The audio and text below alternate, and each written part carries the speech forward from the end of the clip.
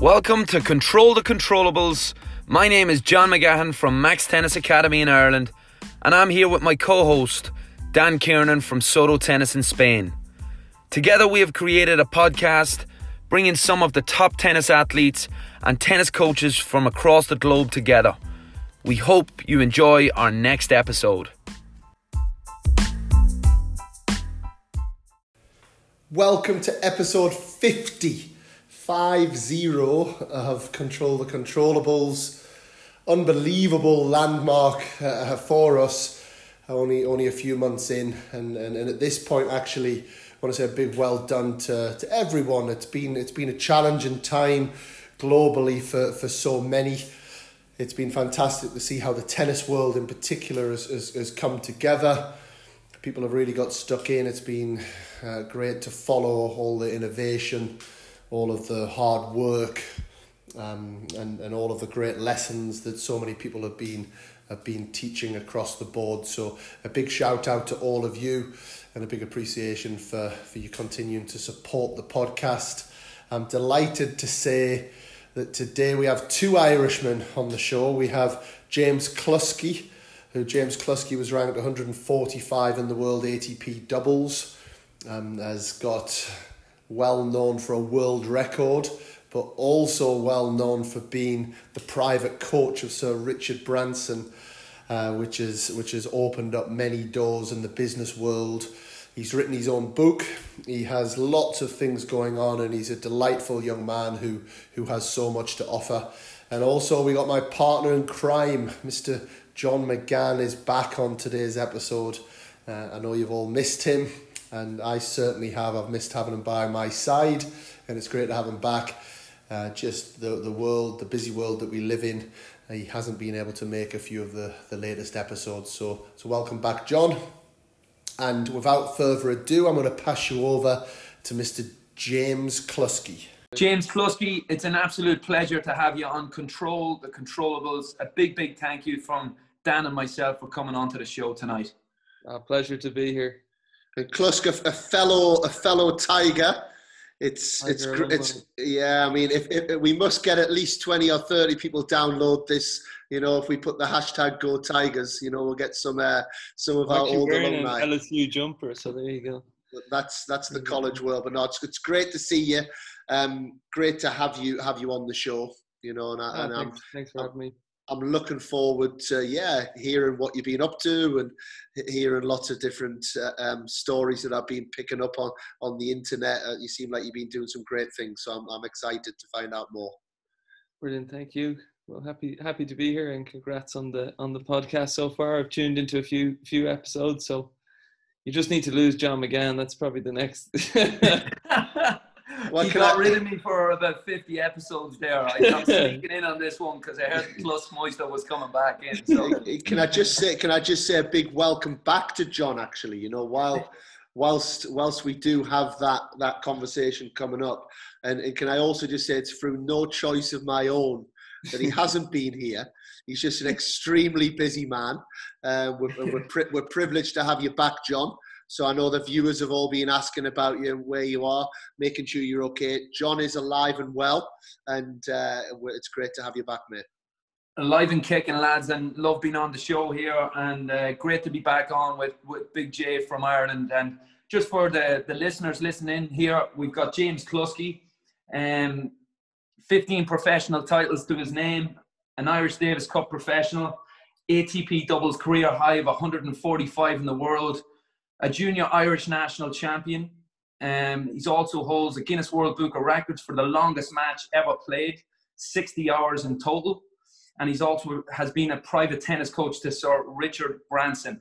Now, before we get into it, James, what I really want to know is, besides that fantastic profile that you have, how the hell did you end up on Necker Island watching back some pina coladas with Sir Richard?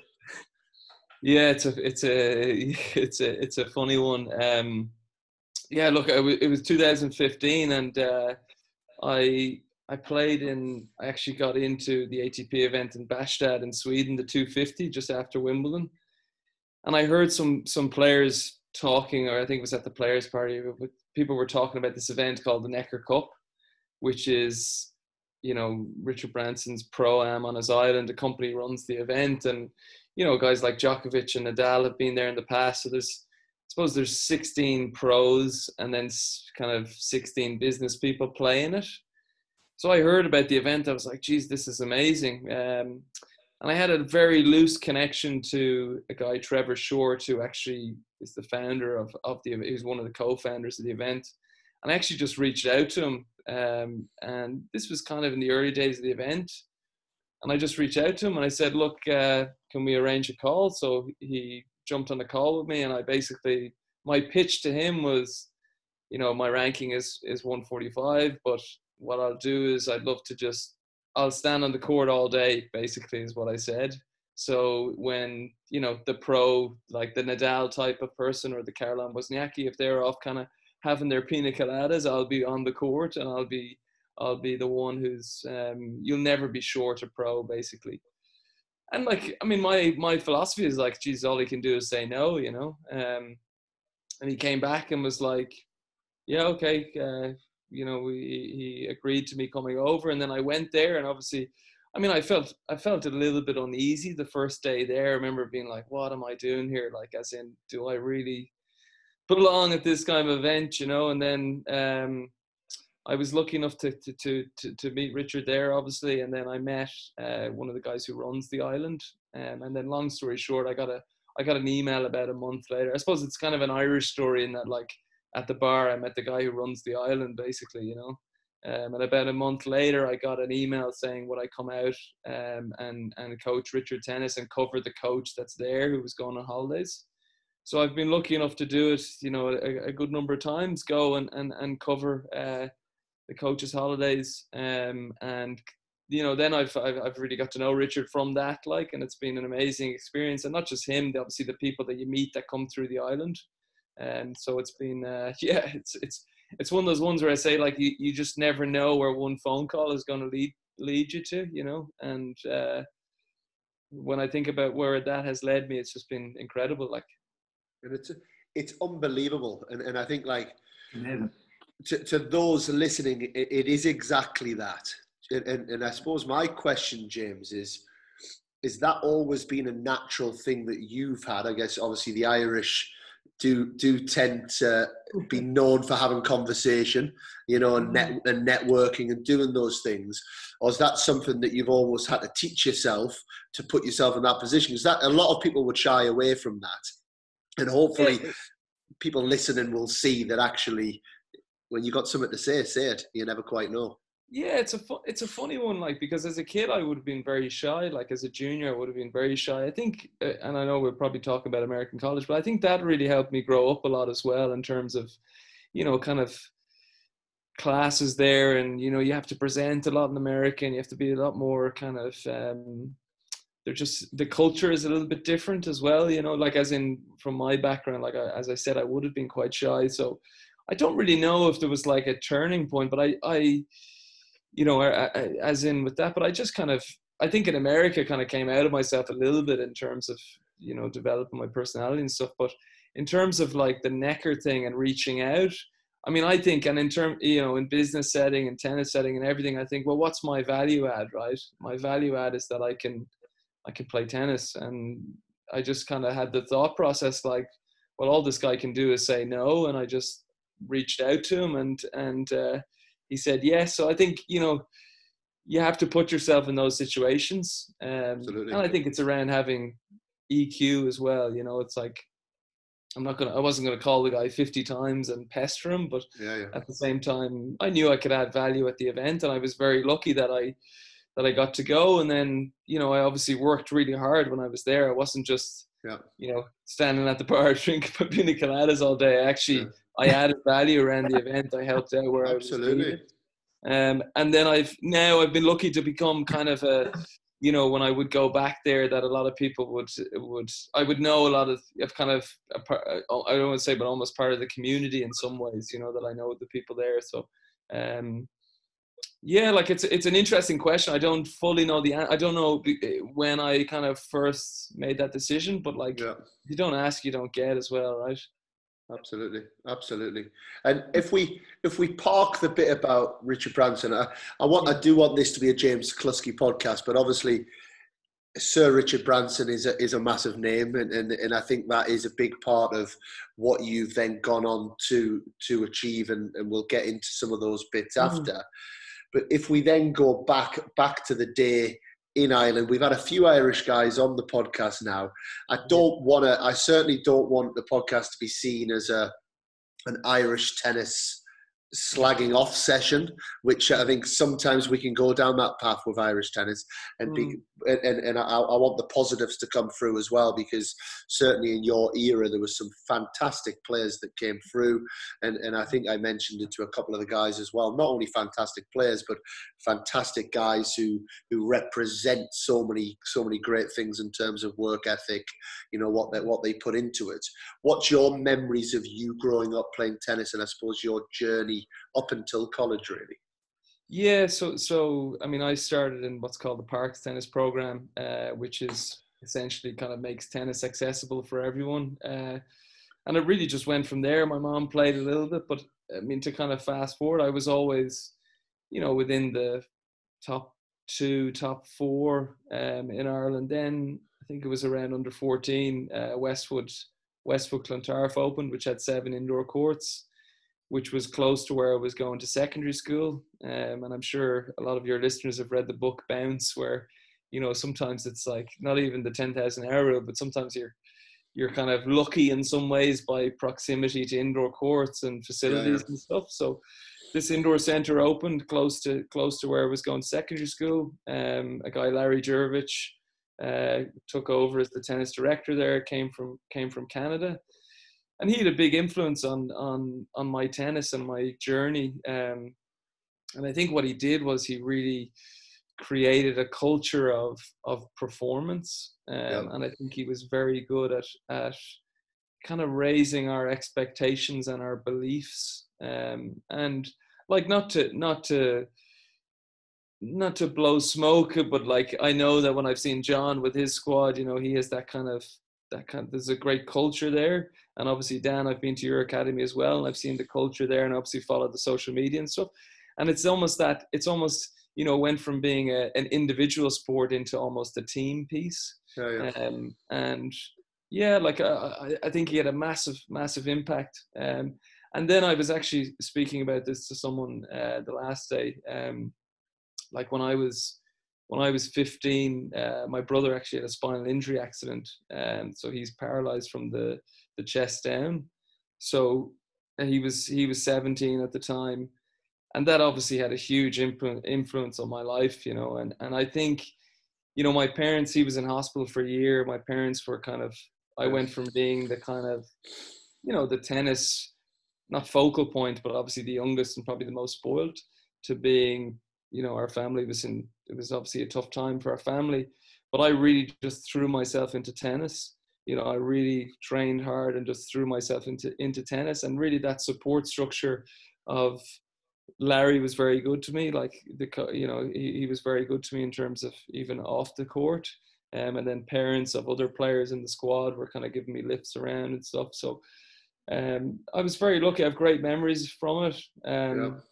We trained really hard, but at the same time, when I say to people now around the training and that sort of stuff, I never remember it being like, a chore to be going to training. I just remember it being fun, and maybe for me it was a little bit of an escape as well, Yeah.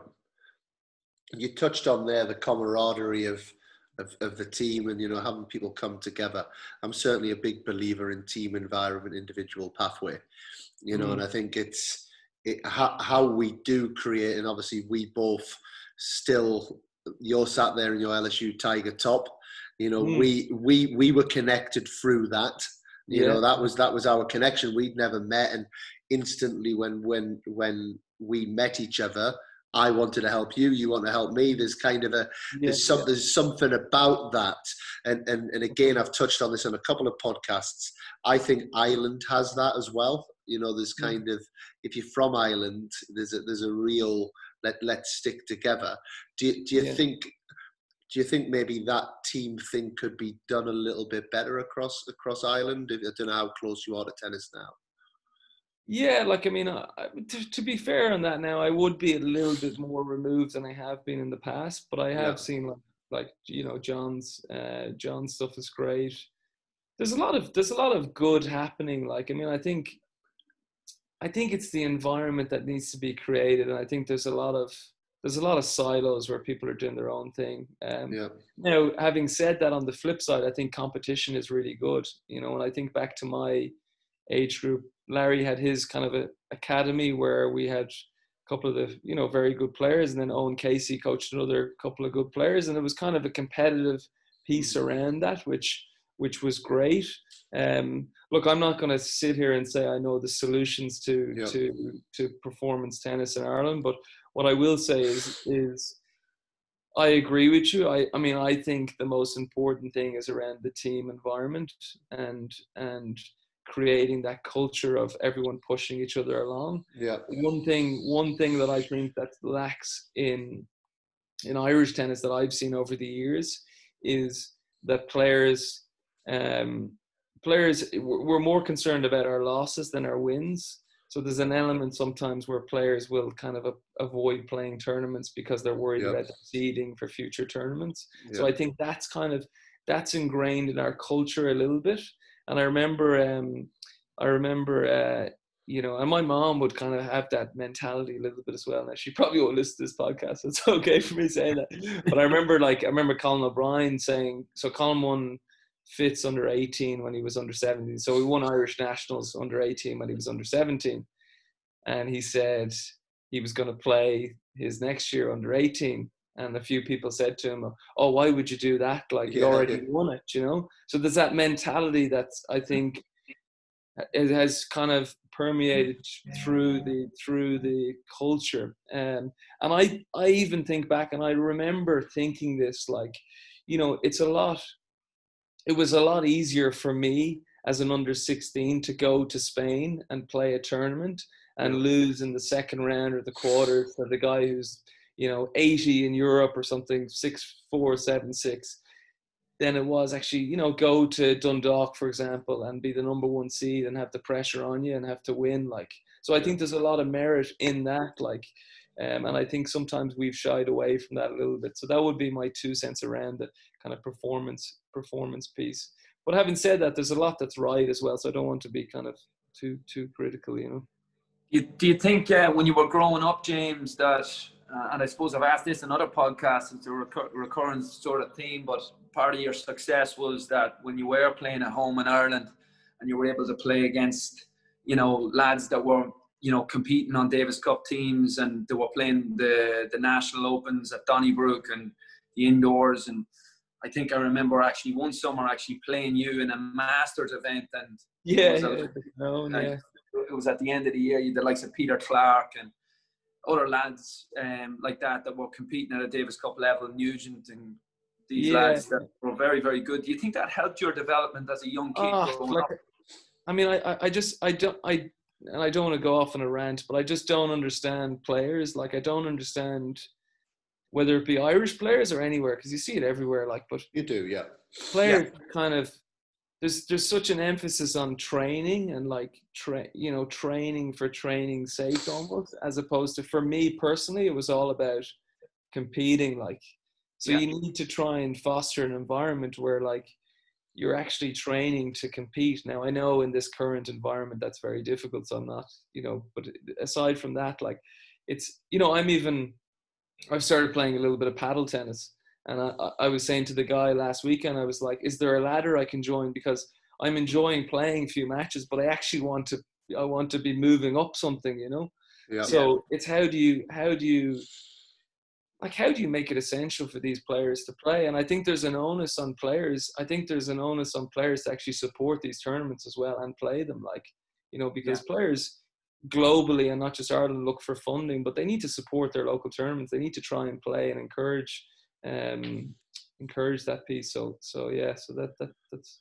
that's what I think of that. If I can take you back a little bit, there's a couple of things that I think there's a couple of really important points to probably pick at a little bit, and the first one is around the competition between coaches. So I actually, in the last podcast I did a couple of days ago with a couple of Spanish coaches who've worked in Britain, we kind of compared British tennis and Spanish tennis. And I think Irish tennis is more similar to British tennis than it is to Spanish tennis. Yeah. And we fell into a conversation again on the back of that today with the same guys. And they were saying that the British juniors are probably better than the Spanish juniors at the very top. So you've probably got like one or two Brits who are better than the best Spanish. However, what the Spanish have, and it's almost this concept, and it might be something that you understand from business as well, is the Spanish are trying to make lots of people rich. And maybe they might have a couple of millionaires come out of that. Whereas I always think in the British culture now, and I do think the Irish culture is quite similar. It's almost all about just making the millionaire. So then you get one or two, and in a nation like Ireland, and Britain's quite similar, you don't have such a big base. Now, so then I ask myself the question, why not? And in Spain, you coach to produce players. So, you know, whereas in Britain, I would put Britain in the same place. You coach to pick up lessons, or you coach lessons. It's kind of the mentality. So what ends up happening? Like, I know that within our area, there's 6 or 7, 8, 9, 10 academies that if we're not at tournaments with the players, if we're not making sure that they absolutely develop, they're going to jump ship very quickly. And that's not to mention the 200 academies in Barcelona, and the 100 in Valencia, and the 50 in Alicante, and the 25 in Seville. You know, and you could probably, I don't know what you think about this, John. I mean, do you feel under pressure as a tennis coach to lose players? Like, do you feel like you've got to do an amazing job? I know you do, because you've got pride in what you do. But do you feel that pressure to do that job? Otherwise, the players will go off to another coach, honestly. Yeah, I mean, I think again, like James has said there as well, I think the culture has changed an awful lot.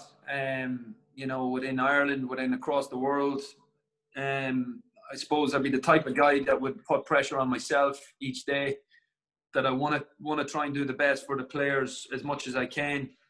But yeah, I'd feel an ownership on myself that, you know, I want to be able to, for example, this week, I want to be able to get to my national tennis championships with the players that I've been working with throughout the year, and give them the best service possible that I can. And yeah, I mean, you're always going to have there's in the back of your mind that worry that a player may not feel that they are getting enough, or they feel that they can get more at other academies. That's always going to be, I think that's always going to be a case within the tennis game. To answer your question, I suppose there is an element of that, yeah. Just to follow up on that, like I think a philosophy in some countries, and I think Ireland is, and John can correct me if I'm wrong on this, but I think like a philosophy has been to try and, you know, produce this kind of, you alluded to it earlier, Dan, but like produce a player, right? Yeah. As opposed to the philosophy needs to be like get as many players playing as possible.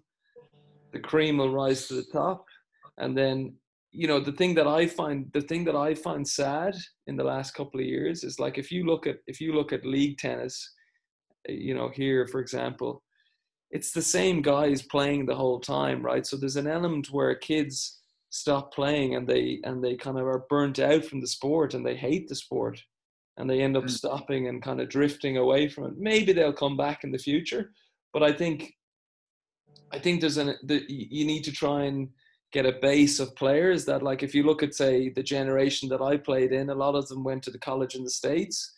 You know, there was a lot of good D1 college players. And then of that group of players, you know, a couple went into jobs and still play tennis, and a couple went and played professionally. And there's that kind of thing. Whereas I think there's been a shift where there was a focus on, like, we're just going to focus on these 4 players or something. Do you know what I mean? And it was almost like neglect there of, like, the wider group.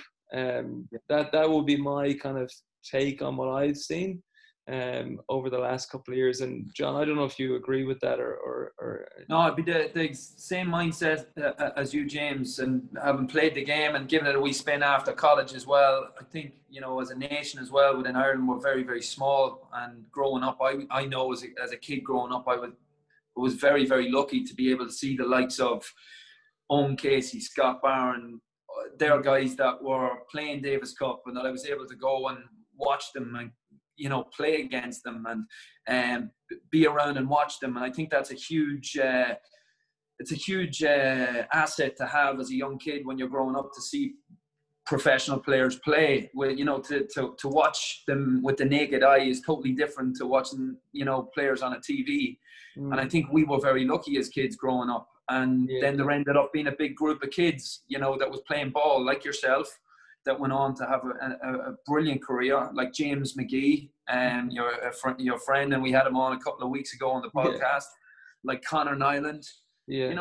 Best ever players to come out of Ireland. You all went to college, but we all played in the same tournaments. So you all felt like we were all part of the same tribe. And I think that's very important, especially in tennis, because it's such a tough game. It's such a tough game. Doing it on your own is, I think it's very, very difficult. And you need good people around you with the same type of mindset, like you've just said. And I think that's going to give you a better chance going forward for the future. And in terms of college, was that always the plan for you? Did you see that as the pathway for a while, or how did that come about? Yeah, no, definitely. I saw that as the plan. Yeah, like for me, like I did sit on a I think a commercial board at some point in Tennis Ireland, like a couple of years ago. And I was saying, like, my one point around that was, I think the success of Irish tennis has actually been the players that have gone to the college system, and if you look at what college has given players, say like someone like John Doran, who went to Harvard, and Rory Green, who went to Yale, who was in my age group. Barry King goes to Notre Dame, Darren, like all these players went over, and a lot of them went to really good academic schools, and then ended up, and their tennis racket got them in the door, right? Yeah. So for me, the plan was, I want to play professionally, but college is the best route to do that. And I kind of look at it like, obviously there's exceptions to the rule. There's people who kind of go pro at a young age, and they're amazing and they're world beaters and so on. But for me, if you look at players generally, you probably have about a 4 or 5 year window to play professionally, give or take, like as in your best years. And are you better to do that at 18, or are you better to do that at 22, 23? Like, so for me, college was the route I chose. And I think, like, forgetting about actually putting tennis aside completely at the moment, just even to grow up and kind of learn about life and stuff, and hear all the Dan Kieran stories as well. I haven't been to see your statue yet. Now I'm hoping to get back to see that statue of you. The way that I performed there in the fall, they'll not be putting any statue. That'll be for sure. And tell us, for those listening, just give us a couple of minutes on the college experience. Yeah, I mean, I'm sure a lot of listeners will be very familiar with college, but I mean, the amount of matches you play, the competitiveness of it, the seriousness of the training, the facilities that you're using, the team environment. Look, it's really important that you find the right place for you, and not every place is right for certain people. So I'd encourage players who are looking at going, to take your visits to a couple of colleges and see, who is the right coach for you. But I look back at college, I remember one year I played Kevin Anderson in doubles. I played John Isner. These guys obviously have gone on to have pretty amazing careers, and John Isner did 4 years at Georgia, so he didn't have a bad career. So I think for me as well, I think a big thing coming from Ireland was getting into the heat in Baton Rouge, and then onto the pro career, where, like, you know, when I went to hot places, it was not as challenging, obviously, as it would have been. But I mean, I look back now, and I actually, so I mean, I'm sure Dan, you'd agree with me, but like, best years of your life in terms of just everything is a really good experience, and I think it taught me a lot in terms of even post tennis. I mean, I think one big thing is around time management. So like, you know, balancing academics and tennis and 5:30 in the morning weights and all those different things, that it just helps you grow up. So there's obviously your tennis is going to improve, you would think, but also just the other areas of your life. Now, I will say, just to close out on the college thing, that, you know, there's distractions as well, right? So you need to be conscious of that, and you need to go with the right mindset as well, because you can go one of two paths. You can go and you know, have the college experience where you go out a couple of nights a week and your tennis doesn't improve and you probably don't end up the player you want to be, or you can go and use college as a stepping stone and obviously, you know, have a good time as well, but be working really hard, you know. And I like to think I chose the latter, and I worked hard in college and I improved a lot because of it. And I would imagine, go on, sorry. I would imagine that Irish accent caused you a few distractions. I was actually supposed to go back for a football game this year, which is pretty sad that I can't obviously make it. But I definitely loved it, and I mean, obviously, you know, a couple of guys are still doing well. Like Mike Venus is still obviously ripping it up, and Ken and Neil as well, are doing well as well. So like, you know, I was very lucky to have crossover with those guys and live with all those guys as well, and it's great to see, you know. So how many years were you on the team with Ken? I was 2 years with Ken and 2 years with Neil, actually. Right. Okay. And 2 or 3 years with Venus as well. I actually played with Venus. I played with Venus 1 year doubles his first year, and then Neil came and I got bumped. So then they put Neil, and Neil played with Mike at 1, and then I was really I was put down to 3 to try, and because we were a little bit weak at 3, so that was kind of I was sent down to 3. But I mean, Mike, for example, Mike is some worker, you know, like he worked so hard. Oh, he worked so hard, you know, and it's no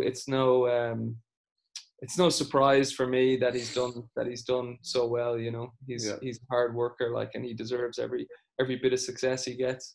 And this, so for those listening, that's Michael Venus, who has he won a Grand Slam? Yeah, he won the French with Ryan Harrison. So there you go. And Michael Venus on the team at LSU with James, and yeah, I like hearing stories like that. You know, I think the ones that put it in, you know, deserve the success that they get. You know. Yeah, no, he's something else. Like, and yeah, no, it's no surprise to me how well he's done. He's a great guy. Like, so I'm very happy for him. And obviously Ken and Neil are having great careers as well. Fantastic. Can't forget about them. But Mike stands out. Mike stands out for me as someone who just, like, he gets the maximum out of his tennis. You know, he's ruthless when it comes to his training and everything, and he's done great. It's funny you say that. I remember the first time seeing Michael, and I think he may have been only in the second year in college. Maybe he was coming to the end of his college years. It was at a Futures event. We were playing a tour out in Thailand, and I was playing with a guy called Raven Klassen. And I remember Michael was there, and with another guy from LSU, and we were talking about you. Yeah.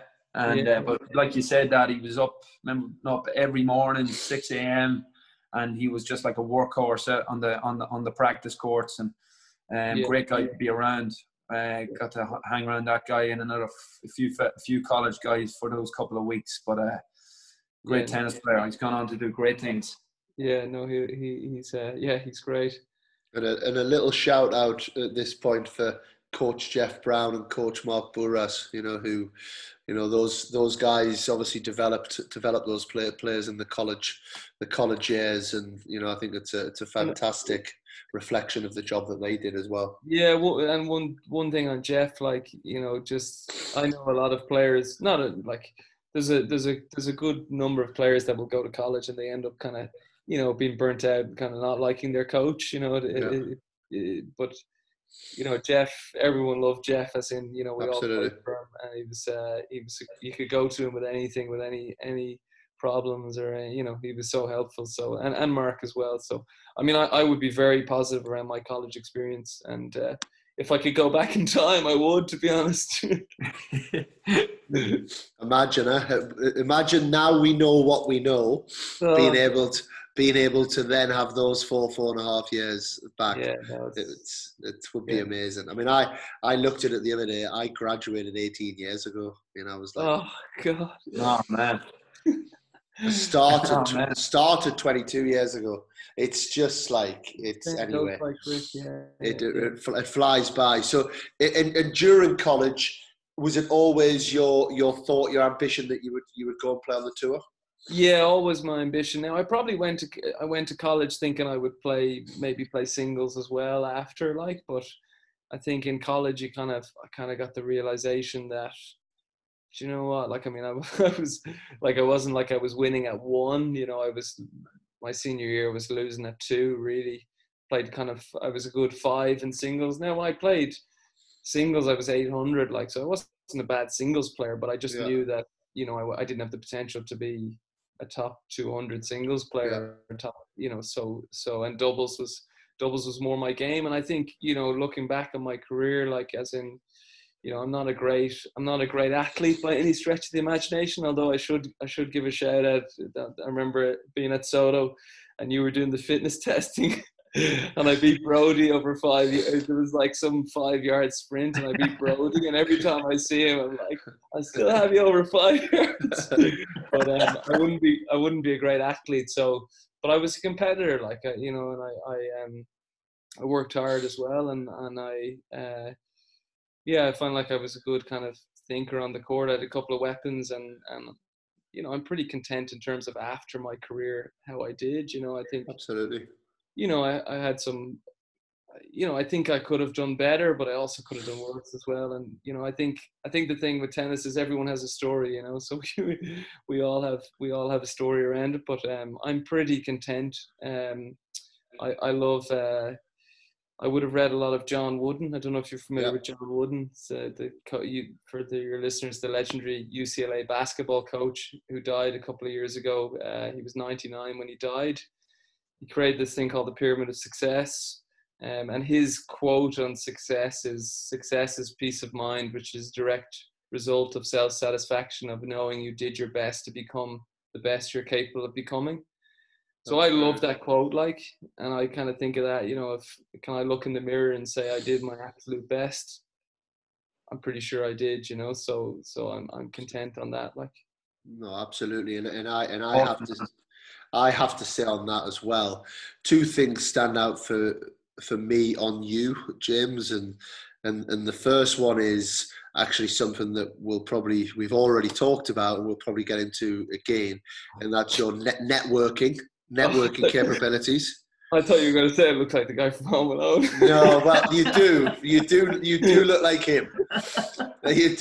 You do look. For those that are listening, just picture Home Alone, the two robbers, the tall one, Marv, and that's who it is. No, but your networking capabilities, I think, were fantastic, and I think when we're talking about the doubles world, that's important.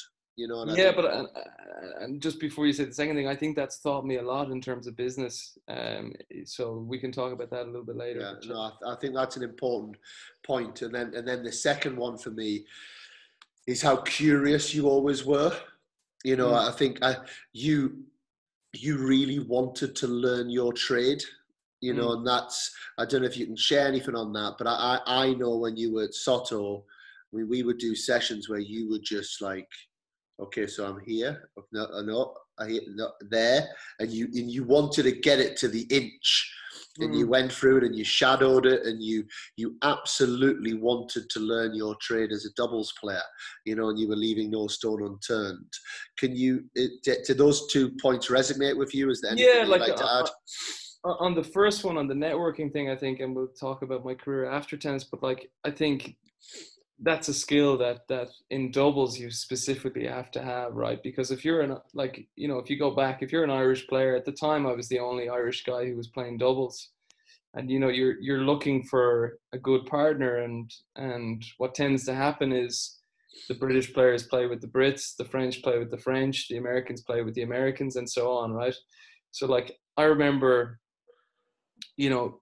I was obviously trying to play with the best players, and a lot of it is around networking. It's getting to know people, and it's putting, again, kind of back to the previous people, putting yourself in the situation and trying to break into these groups and to try and speak to people and see.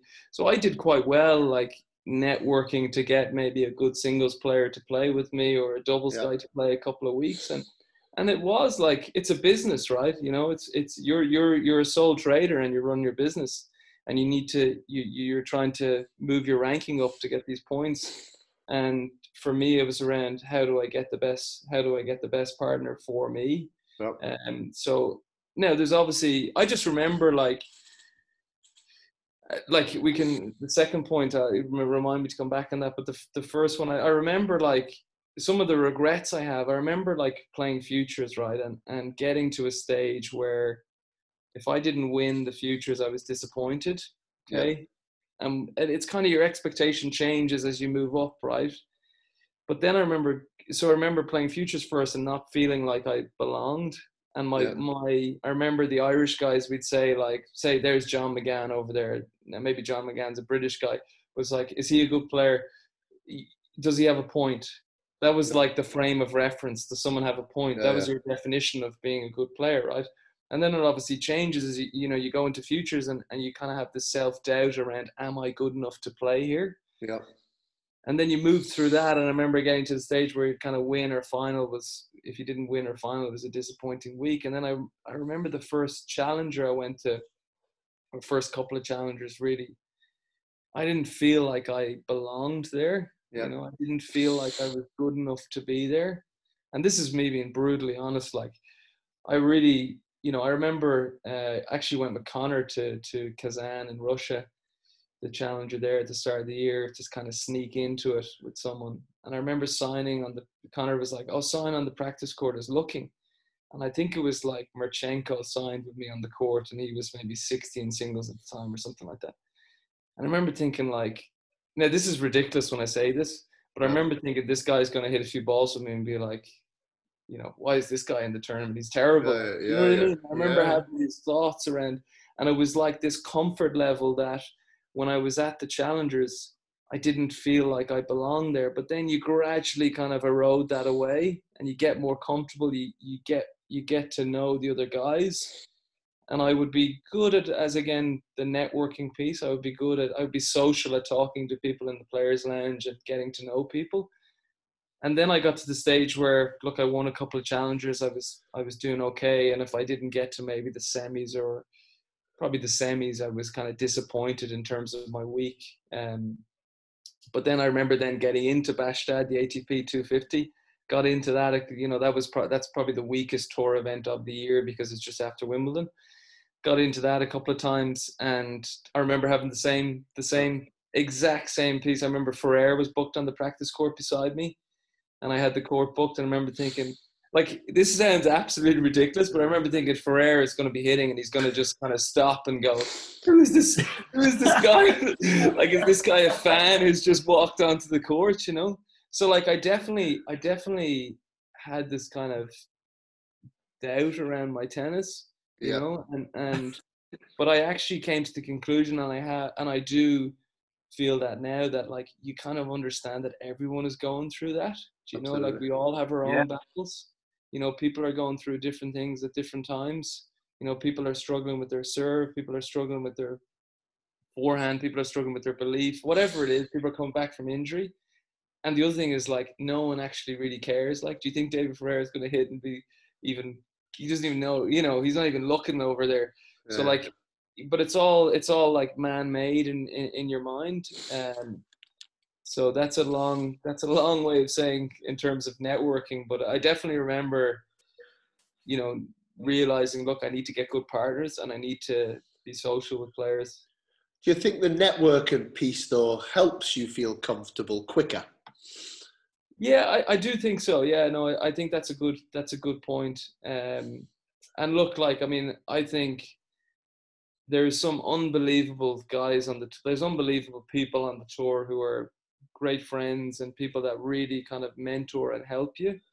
And like Freddie Nielsen is one. I think you had Freddie on at some point, but like Freddie was very good to me. Like Freddie played, Freddie was Wimbledon champion. He played a couple of events with me.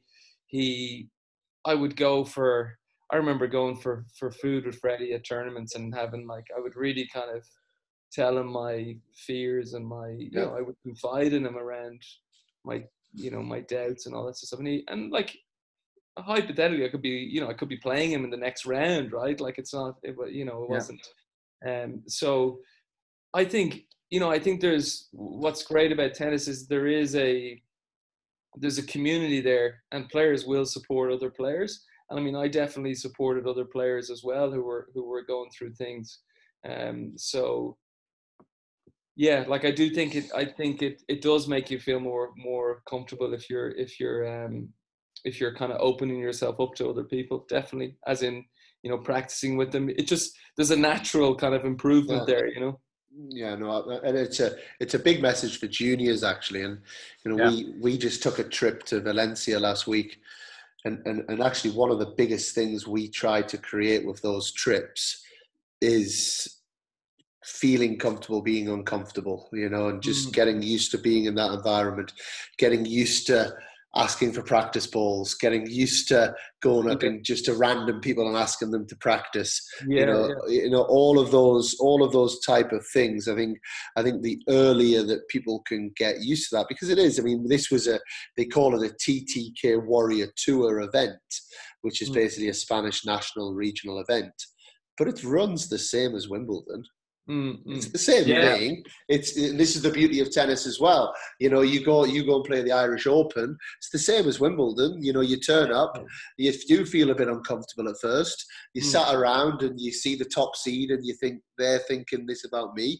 Then you've got to go on the practice court. Then you've got to go and collect the balls. You've got to do your warm up in the corner with other people watching, and it's that whole process. So the more that younger players can get comfortable with that, I think the better, really. And to share a really quick story, I remember when I was in college, a guy called Paul Goldstein had just graduated from Stanford, and he was like NCAA champion, very good player, and he was in the 4th round of US Open, and it was probably a year after college, he'd graduated from college. And I remember listening to this interview. He was in the studio on CBS or whatever it would be. And they said, what's changed? You're ranked at the time, ranked 150 in the world. You've never really won a round in an ATP tournament. And here you are in the 4th round of the US Open. And he said, I now feel like I belong in the locker room. Yeah. No, definitely. And that was it. And that was, he hadn't improved his forehand, hadn't improved his backhand, but he belongs. So that it's a massive thing in our sport. Yeah, no, I definitely think that, and I think, it's easier said than done, right? Mentally, to you can say that you're good enough, but it's like, I remember playing Murney in Davis Cup and actually getting in doubles with Dave O'Hare and being a couple of games in, being like, yeah, like, this guy isn't, he's obviously a class player, but he's not, you know what I mean? Like, you do kind of get to that element where you're like, I'm a good player here and I do belong, but I think as you move up the rankings, I think we all face our demons or our challenges along the way. And it's not, I mean, as well as I do, you see a lot of people, they might hit on the court beside you, and everyone hitting up and down through the middle is class, is very good. But when it gets, and that's kind of back to our earlier conversation around the training piece. It's like, and that's what I love, is I actually love getting into the heat of a battle, and figuring out a way to win, and figuring out a way to kind of yeah, find a way to win. On your second point, Dan, around when I was working with you in terms of the being meticulous in the practice, like, you know, I guess, yeah, for me it was always around. I never look. I knew that I knew I wasn't the best athlete in the world. I knew, and this was my job, and I'm trying to be the best I can, and I knew I was a good player and stuff, and I wanted to maximize my tennis. So if I'm on court with you, I'm going to try and, you know, get as much information out of you as I can, basically. Like, no, great, absolutely. You know, so that was always my philosophy around that. Like, yeah, and that comes through loud and clear, and I'm sure that's then what people have picked up after your playing career as well. So you've played, you've gone to college, you've come out, you've played, you've had a relatively successful career, you know, and I think, like you say, for yourself, it would be viewed as very successful. How was that transition then from being, it's often untalked about, this kind of, you're used to traveling the world, you're used to the thrill of playing matches, competing, spending time with the lads on the tour, you know, all of this kind of stuff, and then all of a sudden you're thrown into the big bad real world. How was that for you? Yeah, it was hard. Like, I mean, again, I think, you know, I don't want to go off on a rant or something, but I do think tennis does a really poor job around this. Like, it's something that actually irritates me a lot. Like, as a sport, I think the sport encourages people to kind of specialize young and to go to academies and to you know, chase this dream of playing professionally. But it kind of spits you out at the end as well, you know. And I think there's an element where, you know, so when I finished, I mean, I coached it a little bit, but in the back of my mind, I was like, I didn't want to kind of coach as my career. I wanted to get into business. I wanted to, you know, start my own business. I wanted to do different things. So, you know, I think I leveraged the connections that I had in terms of, you know, business connections that are good tennis players, and I asked them for mentorship and advice and asked them loads of questions like I would have done on court. And then I ended up working in a company for about a year and a half, recruitment agency, and one of my roles, so one of the guys who's a shareholder in the company is a professional rugby player who's played for Ireland for the last gazillion years and has won Grand Slams and all that sort of stuff. And one of the things I was doing was helping athletes with career transition. So it was a small element, and I was doing kind of executive coaching qualifications in the background and kind of upskilling in that area. Other sports do a way better job than tennis. I mean, like rugby, for example, they have you know, representatives that will go out to the club, and they will give, you know, support around mental health, around kind of financial coaching, around, you know, preparing for life after rugby, for injuries, all that sort of stuff. Tennis is terrible. Like, you know, it is absolutely shocking. And I've actually spoken to the ITF before. I've met someone there. I've spoken to two people there, and I've said, like, look, I mean, you know, I know you had Peter Bothwell on. Like, Peter should have been potentially maybe towards the end of his career, hypothetically, at a tournament and being able to be in his room and to be on the iPin and look at, like, okay, how do I create a CV? How do I create a LinkedIn profile? How do I interview for a job? How do I network? Surely there should be a program for players that they can do this stuff, and other sports do it way better, you know. So you know, I had a conversation with someone around, like, why not send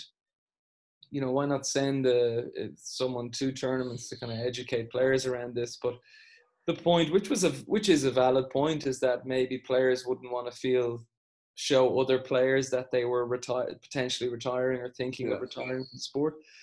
But I think that's all bull. You know, I think you're going to be a better player if you have other interests in your life. You know, if you have outside interests, I think the research shows that. So the thing that irks me is that tennis as a sport conditions people. They bring them along this track, you know, to play professionally, and then maybe you get to 500 and you're not good enough to get higher, and then it's like, okay, well, the sport essentially, the coaches or whoever you want to say, the sport essentially says, okay, well, the next batch is coming through, and that person is kind of sent out to pasture. And what happens is, you end up with a lot of, and you end up with maybe some coaches who maybe don't want to coach tennis, but they're not that passionate about it. And then they, so like, I think it's a vicious cycle. And I think, obviously we talked about the college route, which I think personally, is the way to go. However, that's not for everyone, and that's fine. But players should be upskilling as they're playing, because you're going to have a life after the sport. I've kind of gone on a rant around that, but it's something actually from working with other sports people, specifically rugby and soccer, and seeing how they do it and how much better they do it.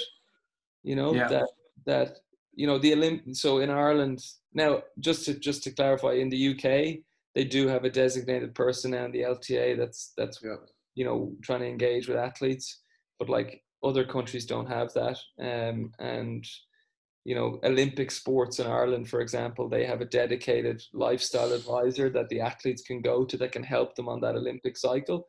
Whereas I finished playing in 2015. It's like, okay, James, what are you doing next? Like, there should be some access for me to speak to someone, like, and I don't think that's there. I think it's a great point you make, James, and it's like you've said earlier on, having these extra skill sets to your bow to go out and play the game. I think it's very educational also for young kids that are getting into the game now, and parents that are listening to this podcast to understand that, like, if you use Pete as an example, top 500 or 600 in the world, and not able to make a living out of the sport. And where are you going next? To have that fallback on is absolutely huge for a tennis player, and to know and understand what road they're going down. How would you envisage improving the sport from that retrospect? Like, I mean, what I think is that again, to say Pete, for example, he loves tennis, he's going to be a great coach and he's passionate about it, and that's great. But there's other players who stop playing, who hate the sport. They're burnt out. They've been playing since 6 years old or 7 years old. They've no other options but to coach, and they end up being a pissed off tennis coach who doesn't really want to be on the court, right? So like, I mean, I think players should be encouraged during their career that they should be, there should be, again, online, like if we use the iPin, for example, there should be access for players there to engage, to do CV, to prepare CVs, to learn about networking, to learn some skills, and to be really encouraged to take online courses and to be upskilling through their career. I also think, people, individuals should be sent out to tournaments to maybe a career coach or someone that's there that people have access to, because I guarantee you there's players that are at tournaments that they're worried about the future, like, and they're worried about what they're going to do next. And you guys I know you were speaking a lot about mental health, and like, it's hard, you finish playing and very difficult. You kind of like, I was telling someone this story that, like, if I go to a family thing, I'm identified as the tennis player, right? Yeah. So like, the default question has always been, James, how's the tennis going? Like, that's the question that people ask you. And as a tennis player, you're like, well, I'm ranked 150 now, and I'm playing in France next week. And if I need to make it's very set on, you're looking at this mountain, you're trying to climb this mountain, right? Then when that ends, you're kind of like, well, where's the next mountain, like, and where am I going, like, and what am I doing, and how do I get there? And it's not really defined, like, and I think players need support around that. And again, back to like rugby specifically, they invest a lot of money in supporting players. They send people out, they have career coaches, they have guidance, all that stuff. So I think it's a fantastic conversation, and I think for me it's actually, out of the 50 plus podcasts we've done, this segment is arguably the thing that I would be most passionate about in our sport. Actually, I think it's an amazing conversation, and my thought process on it is, who's accountable for it? And so if we take rugby or we take football, soccer, we take Gaelic football, we take whichever sport we want to take. Let's take Leinster. Leinster are employing a rugby player. Yeah, that rugby player is an asset to their business. You know, it's technically bringing money into their business through ticket sales, shirt sales, TV rights, whatever it might be. So they're duty bound to actually now look after that player in its totality. When I look at it from the tennis side, is it that the ITF don't feel fully accountable for that because they're not really employing players and taking them on? So the way that I look at that, and again, you've mentioned academies a couple of times, I see it as my accountability as academy director. So if we've used Pete Bothwell's story, you know, here, and it's, you know, fantastic how he speaks about it on the podcast. I've always known Pete's journey. So when we do goal setting, when we do performance plans, when we do roadmaps, there's always a lifestyle part of that. And that's something that we take upon ourselves as an academy to do, because, and I've had a player at the academy who, he was never going to be a tennis player. He was at the academy. His main reason and purpose, and I want to really connect with that purpose, was he struggled a bit at school. He got a bit bullied at school. Tennis was giving him something social. That worked for me for a couple of years, but then it didn't work for me after that, because it was then going, what's next? So we then almost kind of forced him or worked strongly with him to make sure he had a second lifestyle goal, which then became learning to be a photographer. And now he makes money out of his photography. Yeah. You know, and that's so I believe that it does come down to that. Now it'd be fantastic for the ITF, the ATP, these people to get involved in that as well. But that, where the accountability lies, is where it falls in my head a little bit. But on that, if you look at rugby, right? So rugby is the Rugby Players Association, the RPA, which is essentially made up of players. Yes. So it's not Leinster. Like Leinster are not Leinster are not employing someone to do that. It's more the Players Association. So the players have come together, which is essentially the ATP, the Association of Tennis Professionals, if you want to look at it that way. Yeah. And I think it is a lot cleaner in terms of team sports. I understand that, and I agree with that. However, you know, and there is some stuff, but like, you know, when you have ATP players on and you look, and they have maybe a discount to kind of do an online, you know, they might have different things there. Yeah. But I think if you take someone who makes it to 600 in the world or 700 in the world or 800, I mean, they're essentially a scratch golfer. You know, they've played to a high level, and I think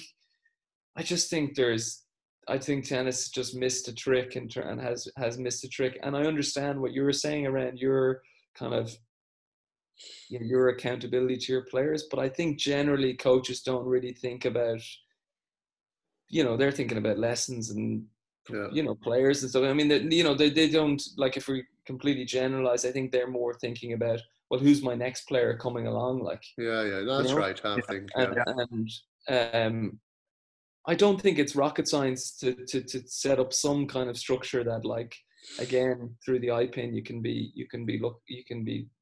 taking little courses or whatever. So I don't know the answer to it, but I do know that other sports do it way better. And I think, you know, if tennis is to be serious around kind of mental health and transition and these types of things, I think we have to do a way better job. Like, you know, I agree with that. And and like, as I said, other sports do it better. But for me, I suppose the original question for me was, like, I kind of found my way with it. You know, I reached out to a lot of, I think one big thing for people listening to the podcast is that, you know, there's a lot of successful business people that are tennis players or tennis fans, right? So, you know, in one of my stints on Necker, I met a very successful business guy, and I asked him his advice. I said, what would you do if you were me? And he said, use your tennis to get in with the best business people. Yeah. And I know that, you know, tennis has been a value add and has been something that has been unbelievable to me, and it still is unbelievable to me. And there's life after tennis. Yeah. And tennis has been a gateway for me to meet incredible business people that, you know, I think the thing is that people have a respect for professional athletes or former professional athletes, and they will, you know, pick up the phone, or they'll go for a coffee with you, they'll give you advice. So I've been kind of good at leveraging that and kind of learning from these people. And I suppose back to your earlier question, Dan, around kind of, you know, around on court, like soaking up the information. Yeah. So for me, that's what my philosophy has always been: surround yourself with the best people, or surround yourself with the people you want to become. So for me, in tennis terms, it was like, okay, how do I play with the best players? How do I train with really good players? Where do I go? Yeah. And then in terms of my transition into business, it was well, how do I get around really successful business people and learn from them, you know? And look, we're always learning, and that's the way I've gone about it. Fair play, dear. And so what are you doing now? So essentially, when I stopped, I worked for a couple of years in the company. Then I started a learning and development company where what I was doing was, this is kind of pre-COVID a little bit, but I was doing a lot of team development programs. So a lot of, you know, there'd be usually usually tech or financial services. A team is trying to hit a target, work with the team around that, design offsites and things like that for it. I was doing a lot of one-to-one executive coaching stuff, and then a lot of speaking as well. So going into organizations and giving talks. Where it's kind of pivoted is I had this idea about a year ago, around, the whole idea was around giving people autonomy around their learning and development in companies.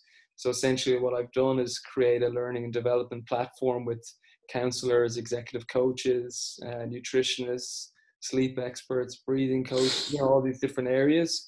So companies then, they'll give their employees a certain learning budget, and those employees then can sign up for one-to-one sessions or webinars with these practitioners or with these experts. So got a few good few companies on board. It's going well, and trying to build that out. So so I'm really excited about that. I'm really excited about what I'm doing, and I feel like I've found the next mountain that I want to climb. Do you know?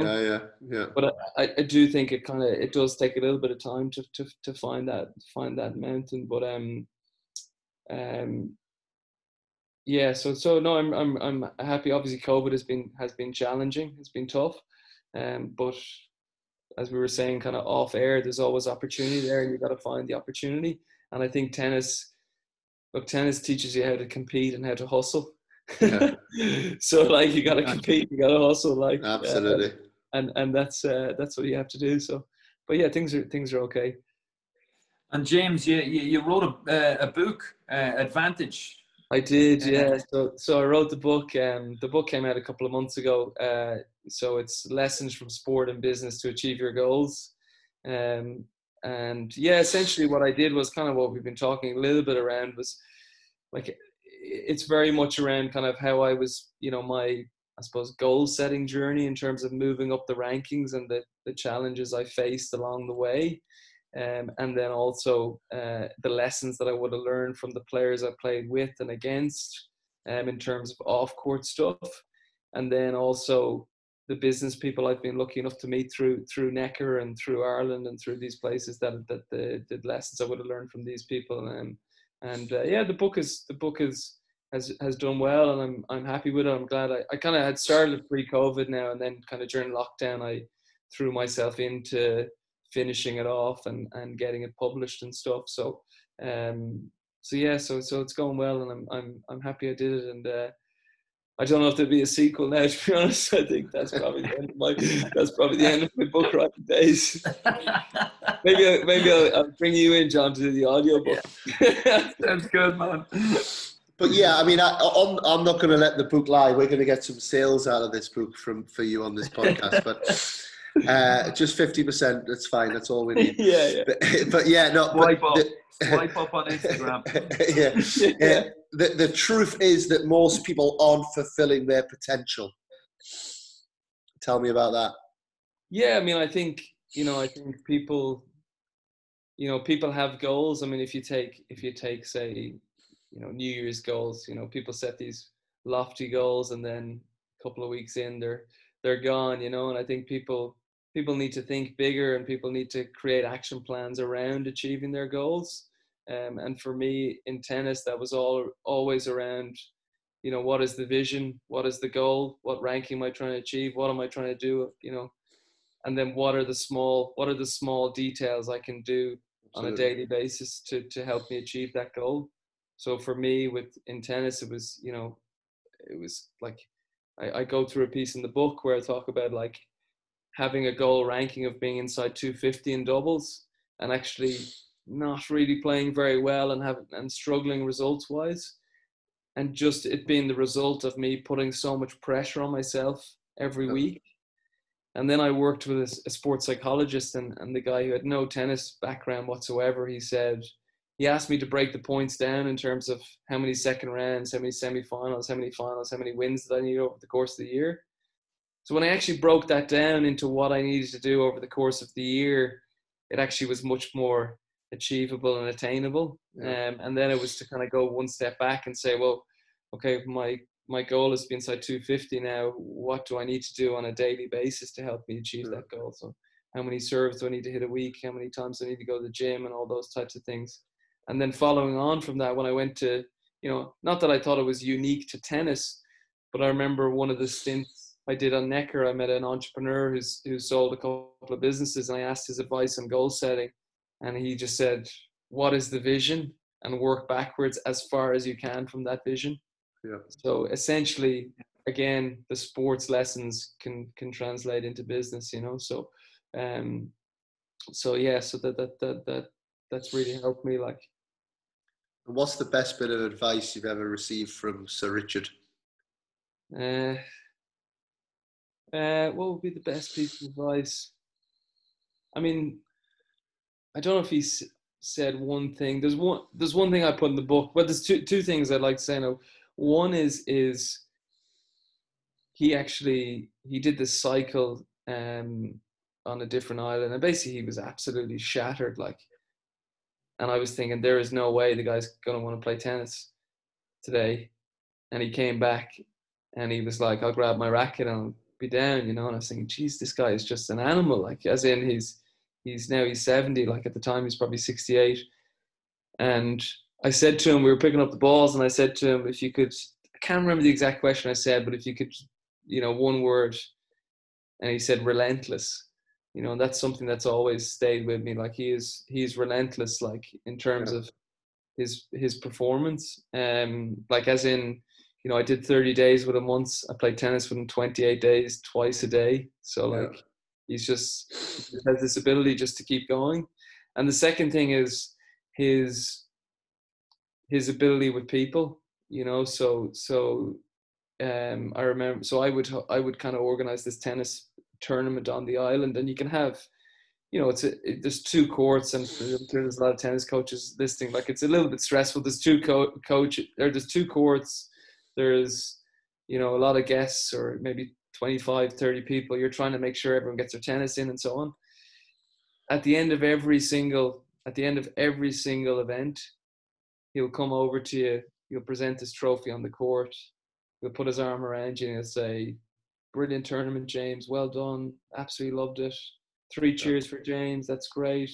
And then later in the day, you might have a cup of tea with him, and he'll say, that was a great tournament, maybe we could do it this way, or what do you think about doing this? Like, he's amazing at giving that kind of constructive, positive feedback. And he has this ability to kind of make you feel welcome. And so that's the thing that stands out with me, is just his ability with people.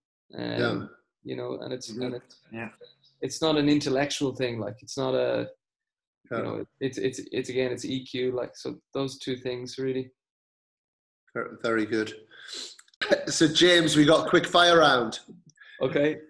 Do you want me to take it today, John? Yes, that'd be great, Dan. I'm not fully back on the saddle just yet. I'm easing my way back into the controllable. AstroTurf or clay? Clay. What is it on Necker? Astro. Oh, Sir Richard's not going to be happy with that. Serve or return? Serve. Tennis or business? Tennis still. Virgin or British Airways? Oh, come on. Is that a serious question? Where you got one rule change that you would have in tennis? No warm-up. One transferable skill that you've taken from tennis to business? Networking. And one transferable skill that you would take from business back into tennis? Networking. I don't know. You stumped me on that now.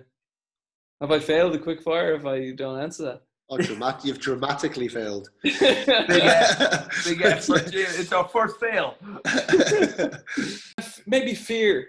So that's a bit controversial. But fear in business. Like the fear of failure almost. Explain. Like I saw it now. It's actually from. I did see an interview with Roy Keane, which is obviously sports, but I do think about it in business. Like there's an element of. He was saying that he was motivated by fear. Yep. You know, and I think in the current environment, you know, I'm motivated by fear as well. You know, you need to pay the bills. I need to bring clients on. I need to do that stuff. So like. I think in tennis terms, we're always talking about fun and, you know, goals and maybe sometimes the fluffy stuff. But I think fear is a good thing in some ways. Like it. In small doses. Yeah, I like it. I like it a lot. I think it makes a lot of sense, and it's worth the wait. We'll edit some of the other stuff out, so we'll make it sound as if you came to that very quickly rather than taking 2.5 minutes of fluff to get to it. And criticising the presenter. But yeah, exactly. But James Kluski, you've been a star, honestly, mate. It's great to reconnect with you. You know, it's great to see a fella Tiger doing fantastic things. I have to confess, I've not read the book, but I will. No worries. I'll put you down for 50. Is it 50 copies? I only need one to read. I only need one to read. But no, thank you very much. It's been great having you on. Anytime.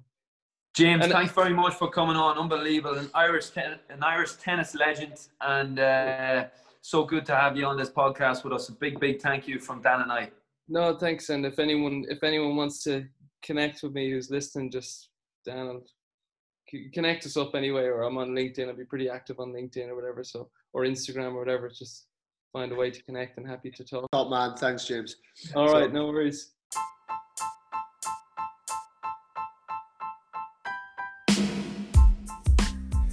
Big thank you to James Kluski.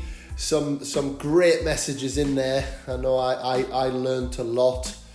We don't get if we don't ask. You know, that ability to connect with people. We're talking about one of the most successful human beings of the last 20, 30 years, Sir Richard Branson. And as he said, it wasn't an intellectual thing. It was about his ability, one, to work hard and be relentless with that, and two, his ability to connect with people and make people feel good. Yeah, it's not rocket science. It's about doing those basic things very well. And I know that James does those things very well as well, and that he's going to be very successful as he makes his way through his career in business.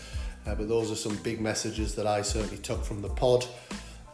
As they say, you don't get if you don't ask. So at this point, it would be wrong if I didn't ask you all to pop onto your iTunes and give us a rating, leave us a review. And please share on social media. You know, we're watching the traction that these podcasts are getting.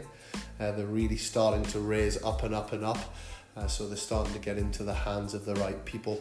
And that's exactly what we want from this. We've said it all along. We want to energize you guys. We want to educate you guys. And we want to entertain you. And the more people that we're able to do, with that, then the more successful that this project is for us. Look out for Mark Hilton and Dan Evans are going to come and do a special show for me in the next 24, 48 hours to give us an insight into the bubble in New York City. As it stands, everyone's out there for Cincinnati and US Open, and it's going to be fantastic just to find out exactly how it is over there, what we can expect in the next couple of weeks and what they're experiencing. So make sure you look out for that one.